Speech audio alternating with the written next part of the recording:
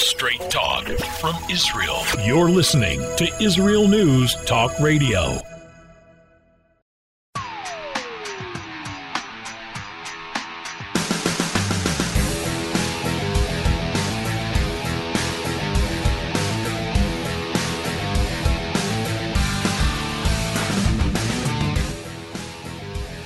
Well, I am back to the mic after a week long of not being here. We had the Shavuot holiday, which fell on Sunday here in Israel and around the world, and also on Monday if you're outside of Israel. And so I wasn't here, but I'm here today, and we're going to be talking about some interesting news topics, such as, is Biden, U.S. President Biden, Carter, what's his name? Now I'm going blank. Jimmy Carter. Is Biden Carter 2.0? Also, EVs, electric vehicles, and mass shooting events. We're going to be talking about that as well and what it means for Americans. Also, will the present Israeli government coalition, with them not passing the Judea and Samaria law, what is the future for Judea and Samaria residents? Will other MPs, members of, I should say MKs here, members of the Knesset vote to apply sovereignty, or will the government fall? What are we looking at? What will happen to the residents of Judea and Samaria with the Judea and Samaria law still not being passed? We will explain what exactly that law is, what it means, because a lot of people are confused. But basically, we are in an area of Israel where it is supposedly under Israeli jurisdiction, for others, military law. And they vote every 5 years in order to extend the law that residents here are under Israeli jurisdiction. That means police and Social Security, all sorts of government offices, etc., instead of being just residents under a military law. So what does that mean? We're going to find out more on the show today. Also, I want to say hi to everybody who's listening in from all over the world, from all over the United States of America. Hello. And Australia, the land down under. Turkey as well. Shalom in Turkey. Canada, of course, the Holy Land of Israel, New Zealand, Colombia, the Russian Federation, Ireland, Argentina, etc. It's good to see you all here. We're going to be back in just a few minutes after the news. Don't go anywhere. We got a lot of information to give you. We'll be right back. How did a nice Jewish girl from Delaware end up living in Israel? Shalom, I'm Natalie Sapinski. Join me on my show, Returning Home. Meet different people who have moved to Israel. Hear their personal stories, their highs, their lows, and everything in between. Each week, we talk to experts on immigration and the process of moving to Israel. Listen to Returning Home every Thursday, only on Israel News Talk Radio.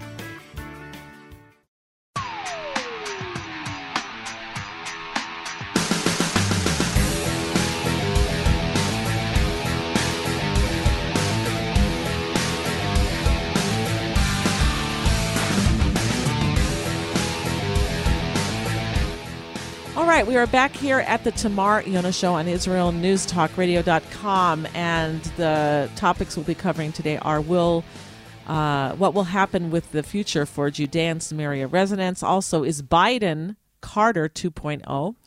Electric vehicles and mass shooting events, and other issues as well as we come upon them.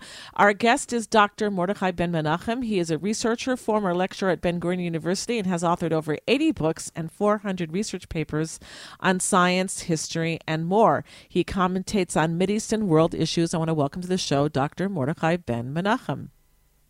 Thank you. All right, so let's start out with the Judea and Samaria law. Why don't you explain that? I tried, summarizing it over the first short segment, but I think you could do a much better job. All right, let's go back a little bit in history. First of all, the one of the most basic international laws is that a territory from which one sovereign nation attacks another sovereign nation, that territory is allowed to be conquered by international law. So, if for instance, just to give an example, if Russia, for instance, had attacked Ukraine from Crimea, then legally speaking, Ukraine could conquer Crimea. Okay, that's just a simple law. It makes a lot of sense, and it's very simple law. Okay, so if we look back at 1960, at 1948, the country of Jordan attacked in an unprovoked attack, one-sided, attacked the new state of Israel from what we call Judea and Samaria. So legally speaking, we could have counterattacked and conquered that territory. We did not. We didn't have the wherewithal to do that. In 1967, they again attacked us from Judea and Samaria. And at that point, we did counterattack, and we did reconquer the territory which, I emphasize, originally was ours under international law in international treaties. Yeah, I like to say, Mordechai, we liberated it because it was and is Jewish land. I'm not looking at the philosophy right now. I'm looking at the basic facts, okay? So it was territory which was ours under international law. We reconquered it after it had been conquered in 1948. Liberated it. So we took it back, and if somebody wants to use the terminology liberated, fine. I don't care about that at the moment. I'm talking about the basic facts. It had been taken from us by force from an attack that occurred from Judea and Samaria. In other words, under international law in 1948, we had every right to retake that territory that had been conquered from us and from which we had been attacked. In 1967, again, we were attacked from that territory. I emphasize the Jordanian conquering of Judea and Samaria in 1948 was not recognized by any country in the world other than England and Pakistan. It was not a recognized territory. In other words, it was by law and by every public discussion, it was discussed as being occupied territory, occupied by Jordan from 1948 to 1967. When in 1967 we took it back after being attacked a second time from that same territory, we had every right under legal precedent and international law, every international law. This is not interpretation. This is basic laws that are accepted throughout the world and have been for basically since the Treaty of Westphalia in hundreds of years ago.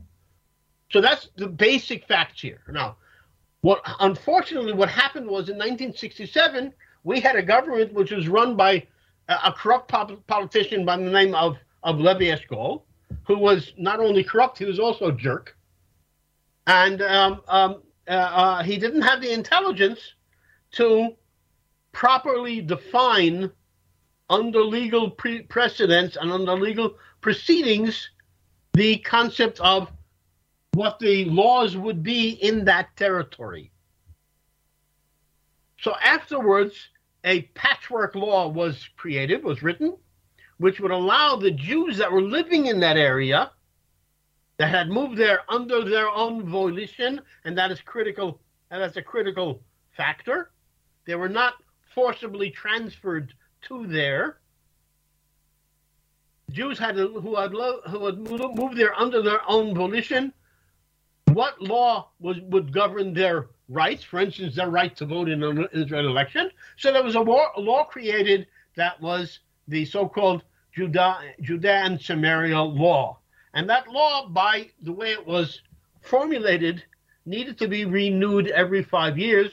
Again, because the people who wrote it were dumb. There was no reason why the law needed to be reaffirmed every 5 years. There was no legal reason for that. And what happened now over the last couple of weeks was the coalition brought up that law to renew it, which is more or less a natural thing for them to do. And the opposition said, we want to show the population that this government is actually an illegitimate government. And so therefore, we will not support this law, even though these same parties, for instance, like the Likud party, had always supported it, had always supported this law every time in the past. The process was entirely political. There was no legal reasoning behind it.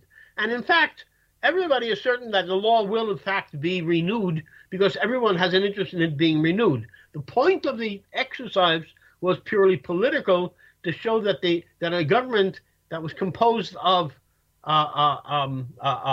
various parties that disagree with one another on the most basic things in the world can't really govern the country. And that's what was true, and that's the entire background of this whole law.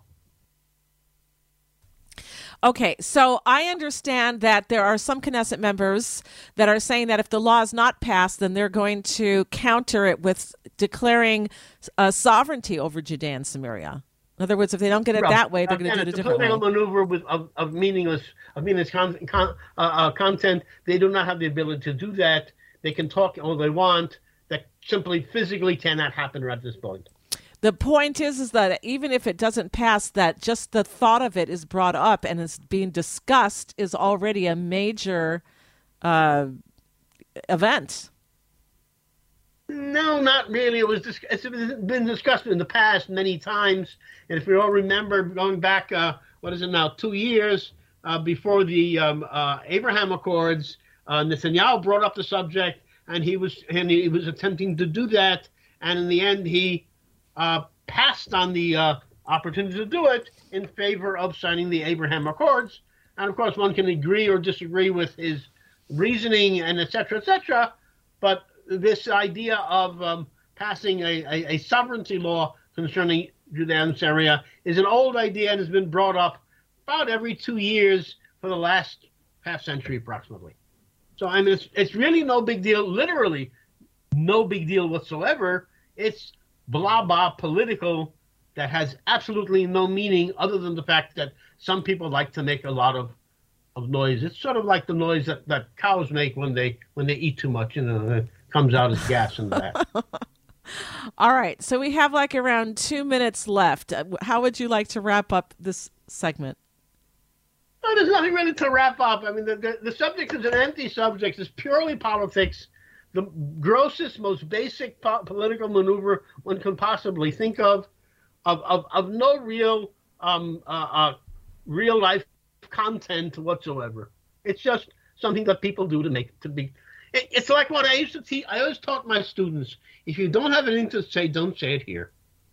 And you don't think that the government will fall over this?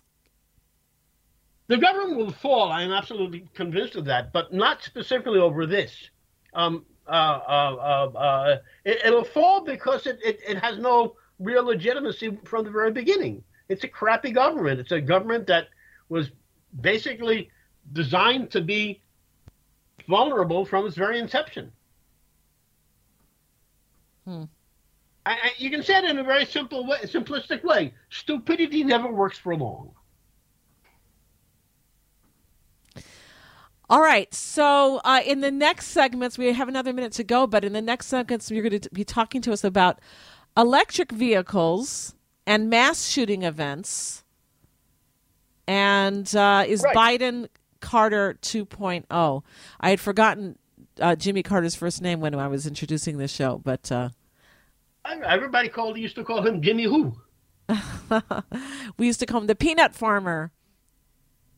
He was that as well. And I remember his brother. He had a peanut brain. His brother, they tried to kind of like prop him up and groom him, but everybody was laughing at him all the time, his brother. I think he worked in a gas station.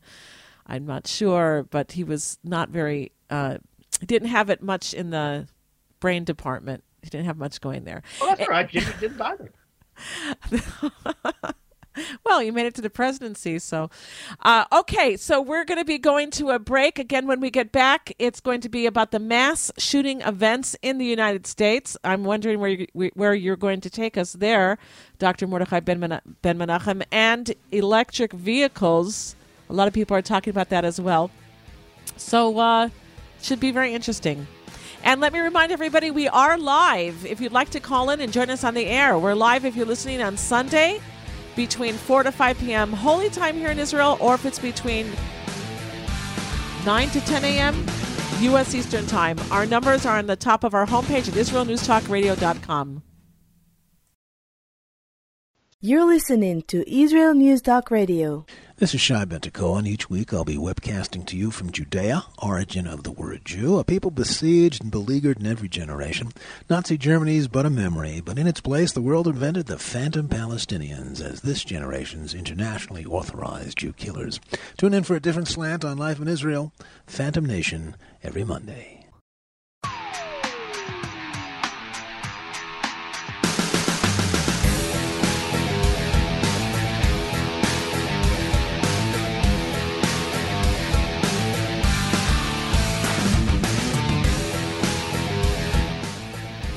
All right, we are back here at the Tamar Yona Show on IsraelNewsTalkRadio.com, and our guest is Dr. Mordechai Ben Menachem, and mass shooting events and EVs, and is Biden Carter 2.0. Where would you like to start, Dr. Mordechai Ben Menachem? Well, let me start by asking a very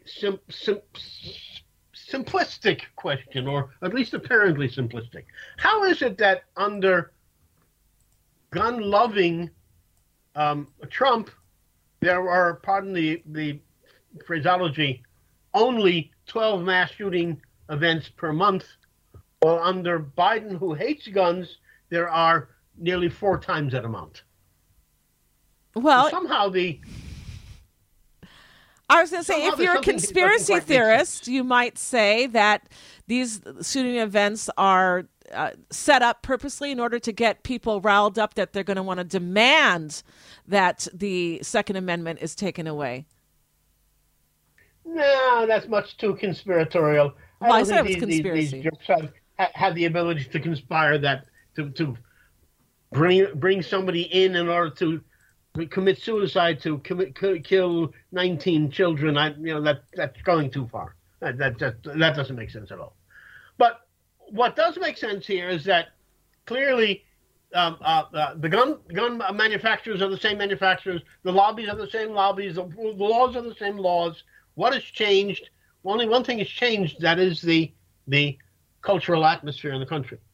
I mean, at every apparently time or nearly every time that Biden opens his mouth, other than the fact that a word salad comes out and nobody can really understand what he's trying to say, he's always talking about beating on somebody or punching somebody or hitting somebody or I don't know what. He is always extolling violence. He's going to take him behind the gym and yes, right. etc., etc. He said it again just I think it was yesterday or the day before, something like that. I mean, the man is clearly about as cultured an individual as your local poodle. So I mean the entire culture of the United States has changed, has evolved over time. So what we're seeing in basically I don't know how to call it, third world America, third world USA. There's a gentleman by the name of Jason Whitlock who appears occasionally on some Fox shows, and I should emphasize that he is not a pale face of the white persuasion. He happens to be a different shade of whatever you want to call it. And I'd like to quote him: "This much hostility to the truth is going to be lethal to not just America, but because of America's place as a leader of this planet, this is dangerous for the entire planet. For us to be this hostile to truth." I think this is a brilliant statement. I think it's really, really poignant and I mean, beyond just smart. This is a very important observation. Biden received an inflation rate of 1.4%. It is now at 8.6%. When Russia invaded Ukraine, it was already at 7.48%. Calling the inflation the Putin tax, as Biden has done over the last few years, is not just a lie. It's an absurdity. It's a stupid thing to say. It assumes that everybody that's listening to it is a total moron, totally incapable of comprehending facts. So when you look at the U.S. government and how it's handling things, anything, whether you're talking about the southern border, when you're talking about drugs, when you're talking about crime, when you're talking about foreign relations, if you can even consider that America still has foreign relations, everything is totally awful. If we just take a look at Chicago, as of 31st May this year, 97 children have been shot in Chicago in 5 months. Children. But it's not that. Not to mention what happened in Texas. About 140,000 people died in America from alcohol. 107,000 died from drug overdoses. With all of Biden's jawing about COVID vaccinations and etc., the United States wasted as in threw in the garbage 82.1 million doses of vaccinations. So if you really believe in this, damn it, give it to somebody else who does as well. Don't throw them in the garbage. These things cost the taxpayer enormous quantities of money, enormous quantities of funds. 82.1 million doses were simply thrown away by Biden maladministration. Well, in my opinion, that's 80. How many do you say? 80 million? 82.1 million safer people, healthier people. But okay, it could be. I'm not expressing an opinion about that. That's my opinion. That's not the issue here. Yeah, the Biden administration does believe in them and has been touting them since the first day that they came into office. So if you believe this and you're trying to sell this idea to the American population, don't throw the damn things in the garbage. Okay, so how are you comparing Biden now to Carter? Well, Carter made a mess of the economy in 4 years. Biden has done at least 2 or 3 times that amount of harm to the economy in just about a year and a half. And so you think it's because he is incompetent? Well, that's a hard word to say here. I would say that in terms of many things, he is clearly incompetent. In terms of Ukraine and China, I would not call him incompetent. I would call him compromised. Yes, I would say that the Chinese Communist Party is very, very much aware that all they need to do is release 1 or 2 documents, and Biden and his entire family will spend the rest of eternity in prison. That would be my opinion as well. Okay. And I think we see that in everything he does concerning China, everything he does concerning Ukraine. He just threw $40 billion at Ukraine, and then a week ago, the Biden maladministration asked Zelensky how the funds were used, and Zelensky didn't even bother to reply. And your summation from that? Well, first of all, the American taxpayer has just shelled out $40 billion. That's a lot of money. Right. But what's your summation from that?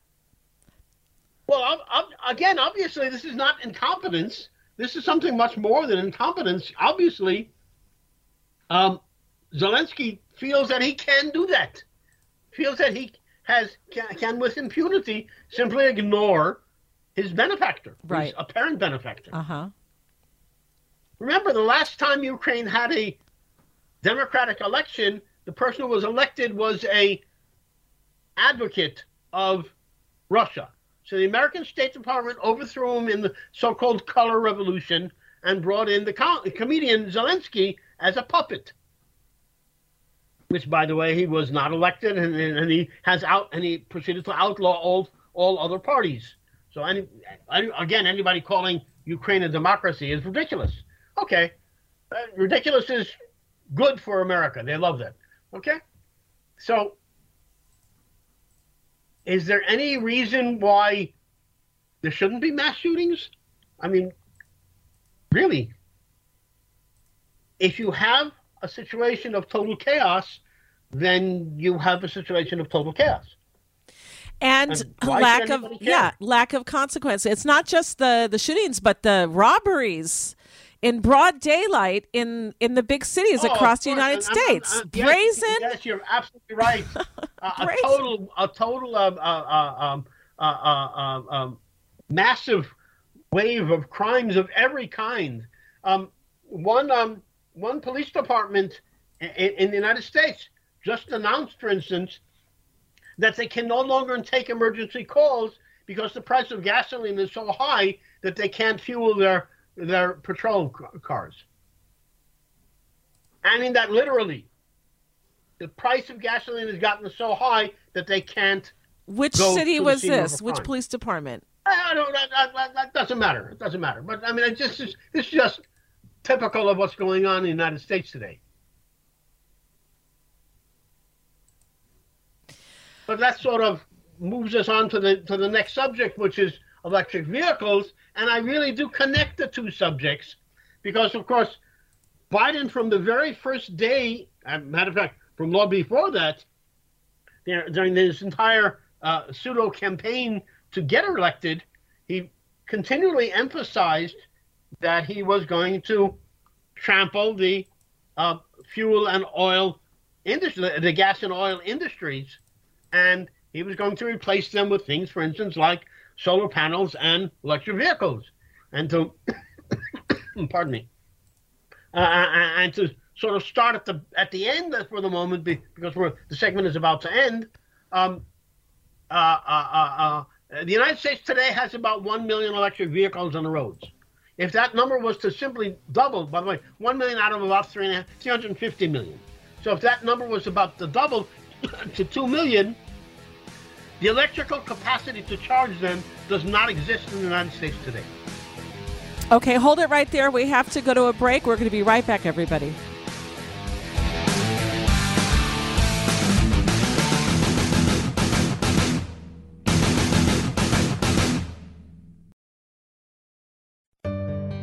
Hi, I'm Rabbi David Aaron. The soul basics are the most profound, the most essential, and yet often the most neglected in our education.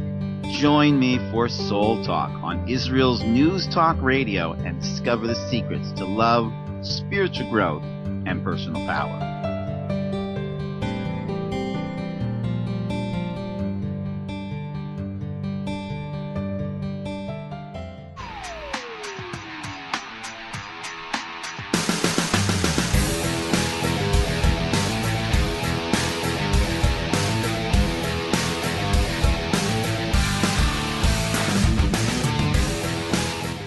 All right, we're back here at the Tamar Yona Show on IsraelNewsTalkRadio.com. Our guest is Dr. Mordechai Ben Menachem, and we are talking about electric vehicles. And we discussed mass shooting events. Biden, is he Carter 2.0?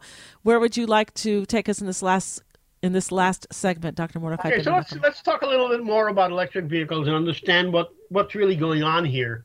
Okay, now a lot of people have a visceral reaction and say, well, an electric vehicle, I don't have to pay for gasoline. That's fantastic. I mean, it really frees me up. It's great and lovely. Okay, well, let's look at the reality of that.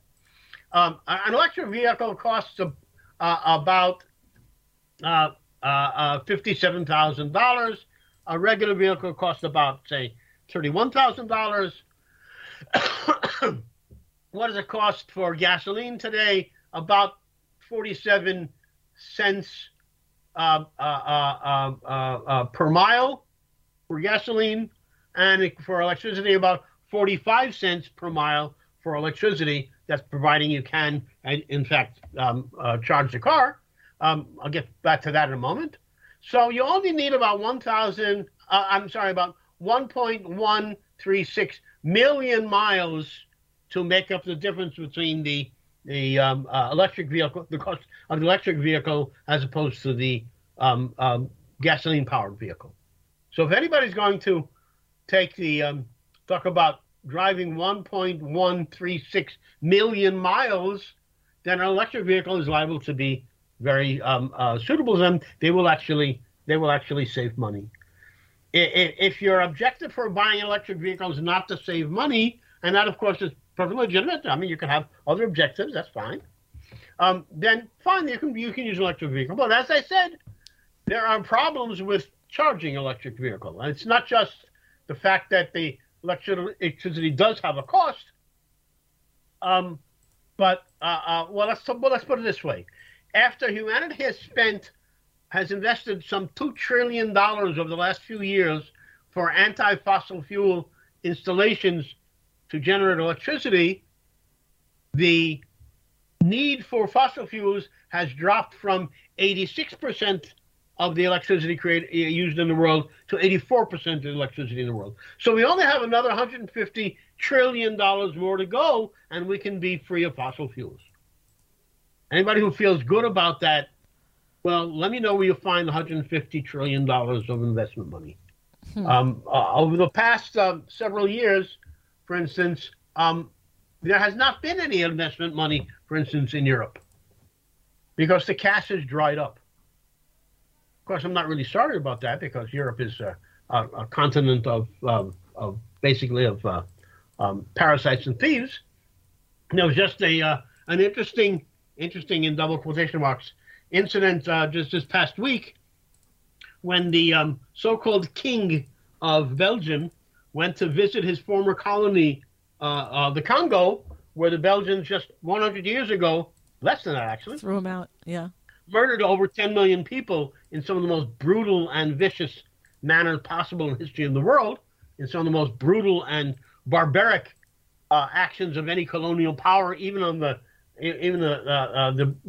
European colonists, and he refused to even apologize for what they had done. So the fact that Europe doesn't have enough money to invest in a new electricity installation really doesn't concern me a lot. Let me just give some people some basic ideas of what's going on in the world in terms of hunger. Yes, because a lot of talk about that now. Yes.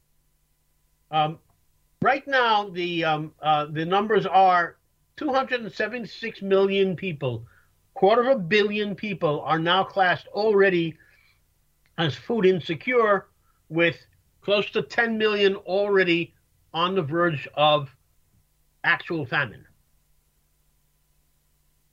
Around the world, sugar is up more than about 22%. Meat is up about 22%. Dairy products are up about 50%. Pardon me. Cooking oil is up about 140%. Major wheat exporters in the world, 17% of the world's wheat comes from Russia. The EU produces about 16% of the world's wheat. Australia about 14%. The United States 11%. Ukraine 10%.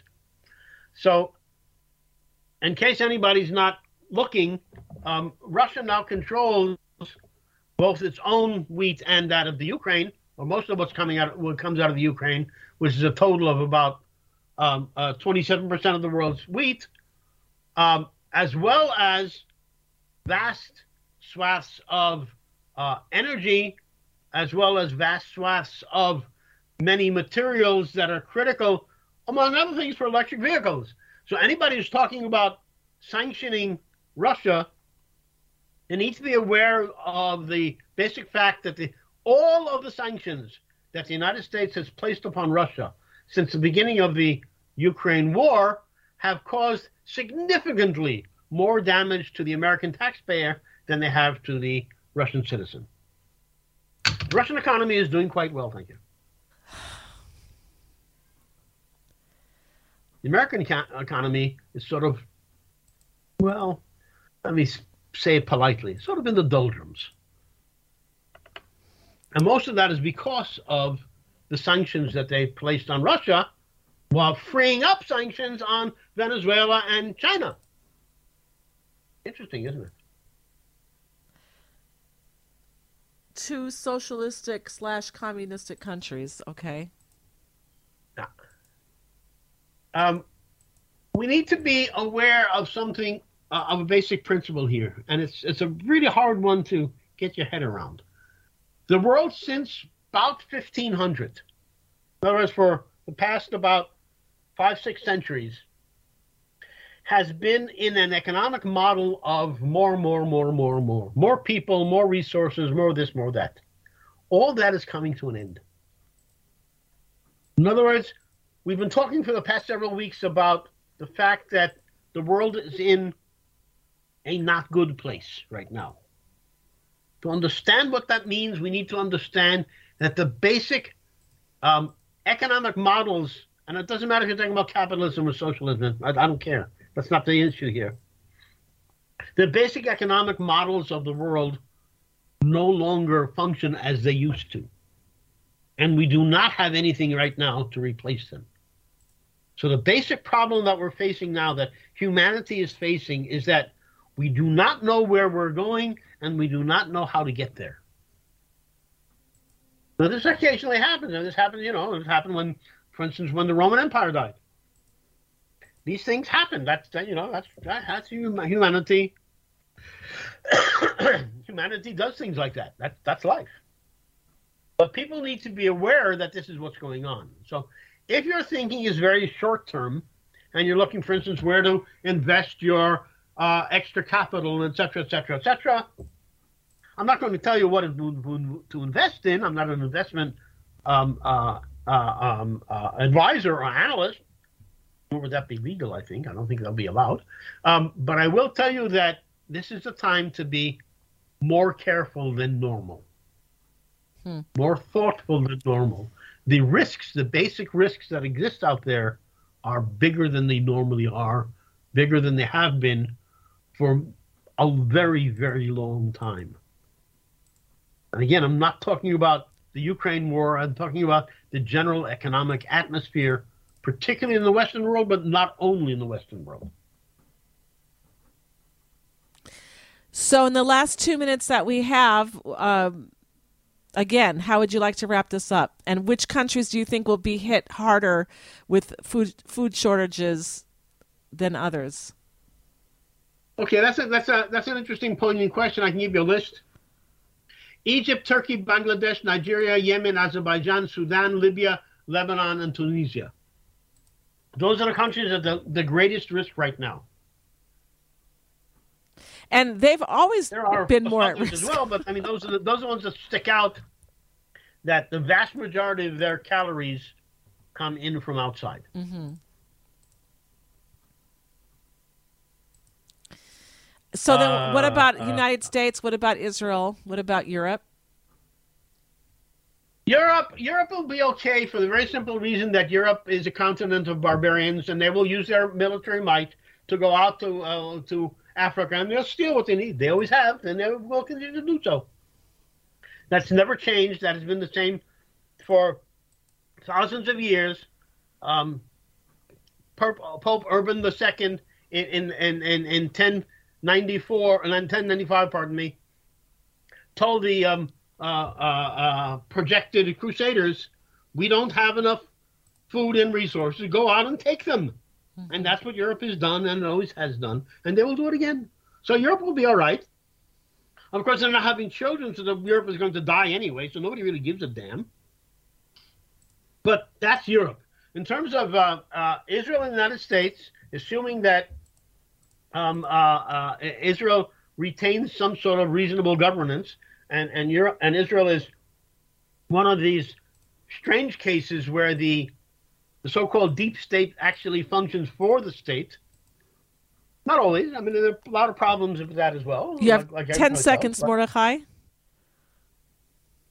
But basically, the management of Israel continues to run effectively.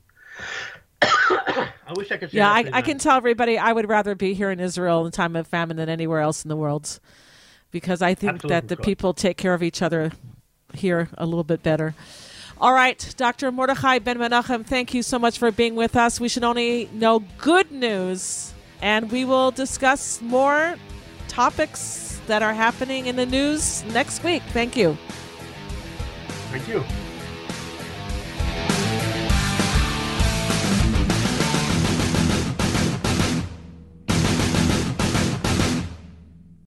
Israel News Talk Radio's chat room. Just click the orange button at the top of the IsraelNewsTalkRadio.home page, log in as yourself or an anonymous guest, and join in on the fun. You'll meet other listeners from all over the world who listen to Israel News Talk Radio, and you can make new friends. Israel News Talk Radio's chat room. It's the closest you can get to being in the studio with us. We love listening to Israel News Talk Radio. Where can you get the inside news on Israel? At Israel News Talk Radio, we're dedicated to sharing Israel's inside story with the world by providing our listeners with news on Israeli politics, current affairs, and Israeli Jewish culture. The Israel News Talk Radio homepage also provides you, the listener, with useful information at your fingertips, with scrolling news headlines, weather, currency exchange, Shabbat candlelighting times, and so much more.